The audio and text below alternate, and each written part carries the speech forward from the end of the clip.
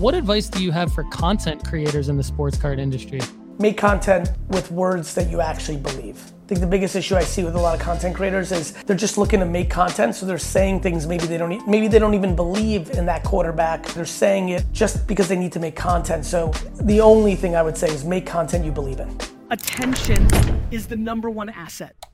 Gary Vaynerchuk, welcome to the Sports Card Strategy Show and the NoOffSeason.com family.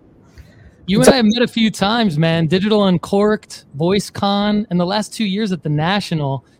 Tell the audience here, why is it important for you to take time out of your schedule as an entrepreneur and operator to attend the National every year?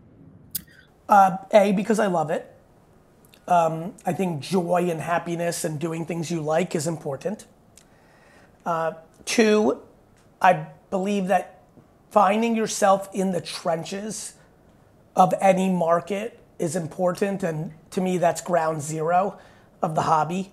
So I get a lot of value of getting a pulse of what's going on at the National, and that's a very big and important thing for me, and so those are the two things that stand out. Absolutely, I love that. So to that point, you were one of the first people outside the hobby back in, say, 2017 through 2019, roughly, talking about opportunities to make money flipping sports cards. Then, of course, a lot happened in 2020 and 2021. What opportunities do you see for our audience to make money flipping sports cards heading into the future? It's a forever genre. I think what I saw in 18 was, there's a lot of elements that I think are going to work here, which was, basketball was exploding, so I felt like vintage basketball was an opportunity. There were some young superstars. The Kobe era was starting to, change, and the Giannis's of it all, things like that. I also felt like basketball vintage was very underpriced against baseball vintage.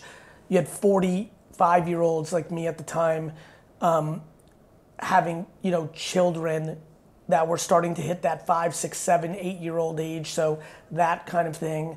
Social media created much more awareness. Pack breaking was entertainment. There was just so many things that were obvious. And it was the 2017 National in Cleveland, or 18, I think actually, that being on the ground there, I was able to see that it was coming. And so that's what I saw there. Now, so there was just a big underpriced across the board opportunity then. Obviously, a lot's changed since 18. Now it's more in the edges. Now it's, I always like using real life examples. I bought a Bret Hart 87 Topps PSA 10 Pop 1 card this weekend at, I think, Golden's auction. That is my belief that wrestling is underpriced. It continues to get more popular. It just merged with the UFC. I think it's going to get more popular over the next decade. And Bret Hart is a true, top 50 wrestler of all time. And there's only one PSA 10 rookie card. That seems like a supply and demand opportunity. So I think, what do I see in opportunities of quote unquote flipping? You have to be smarter. There's the fun, opening wax, and of course you can get lucky. You can get lucky in anything, the lottery, a scratch-off ticket, a slot machine. But if we're talking strategic investing around collectibles, I think understanding your supply and demand. One of the reasons I didn't buy any Zion rookie cards was I knew we're at the height of the hype. I knew that he was an injury risk because of his body shape, which turned out to be true. And I knew there was going to be 1 billion of those fucking Prism rookie cards graded PSA 10, and that just becomes supply and demand, right? It's always supply and demand. And so I think there's a lot of smart people that are listening to this that are going to figure out their supply and demand. And so you have to decide what do you think people want and what do they not want. I think there's so much speculation in rookies, and that's so hard, right? You speculate on Joe Burrow, he gets hurt this year, that's a tough market, right? Going even more emotional, emotionally I speculated on Sam Darnold and Zach Wilson. Usually when you invest with your heart, you're going to get hurt. So I have a lot of those rookie cards, a lot more Sam than Zach, not because I believe in Zach any less, but because, watching the market and knowing this from all the Brian Taylor and Todd Van Poppel and Mike Greenwell and Harold Miner and Rick Meyer rookie cards that sit in my attic. I did all the speculating in the 90s. I think, what are the opportunities? See some edges that other people don't see. If you hear that, this is not true, I'm making this up. If you hear that Cal Ripken Jr. is running for governor of Maryland, and you think he might win and eventually become president of the United States, well, then all of a sudden Cal Ripken's 82 Topps rookie cards are traded, whatever, become a little more interesting.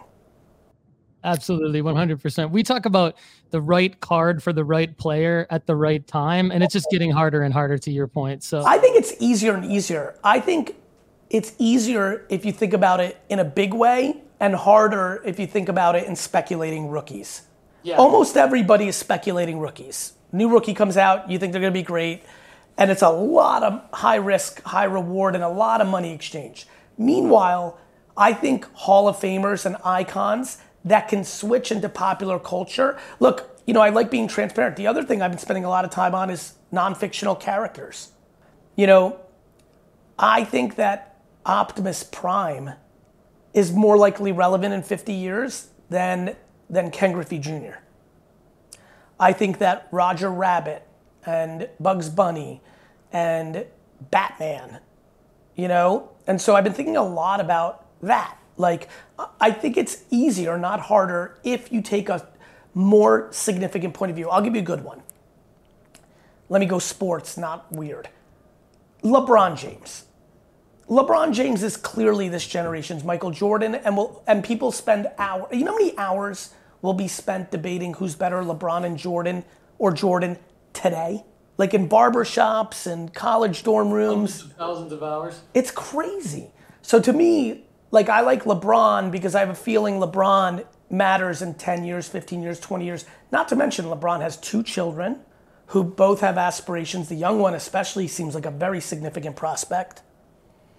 LeBron's also proven that he cares about more than just basketball, so you can see him being a business icon, right? But it's supply and demand. Shaq is all that. And yet his rookie cards are in the junk wax era. And so they don't, besides the Beam Team Stadium Club one, they don't tend to. So this is I guess everything I've been saying here is I'd like to think a more intellectual conversation about thinking about which cards could be interesting. But if you keep demand in mind and you complete supply in mind, I think you can make some really good decisions. And I think you got to find timing. You got to zig when everyone else is zagging. If the market's soft right now, Steph Curry is going to be an icon forever. Find your moment to make a real play for a Steph. Those kind of things is what I think about. Yep, we love it. We talk about going where they ain't, and I think you just nailed that. And switching gears a little bit, what advice do you have for content creators in the sports card industry? Make content with words that you actually believe. I think the biggest issue I see with a lot of content creators is they're just looking to make content, so they're saying things maybe they don't even believe in that quarterback or that draft pick, or even things they're saying it just because they need to make content. So the only thing I would say is make content you believe in. So we know about your background with Vayner Sports, with VeeFriends. What else do you have cooking up for the future related to cards and collectibles? I'm just in it. I would say those are probably the 2 things you touched on the most. Those are probably 2 arenas that will keep me in trading cards the most. The sports agency business is always dealing with the Paninis and the Tops and all that of the world, Upper Decks and Leafs and all that. So I'm always close that way. And then obviously what's behind me here, right there, I'm really on this 50-year mission, and obviously Pokemon is on a galaxy by itself, but I really, really am inspiring to make VeeFriends that significant. And you can see it on the eBay completed items. We've got some real momentum going, and it's early. We're a couple years in, and it's going to take a couple decades to really form out. But those are the 2 things I'm most focused on, besides my personal collection, right? I literally bought a card yesterday or the day before, that Bret Hart, and so I'm still looking. I'm eating my own dog food. I'm trying to find my unique angles on things that I think are underpriced, and I focus on pop count, and I focus on where is there not as much demand as there might be in a year, 3 years, 10 years, 30 years.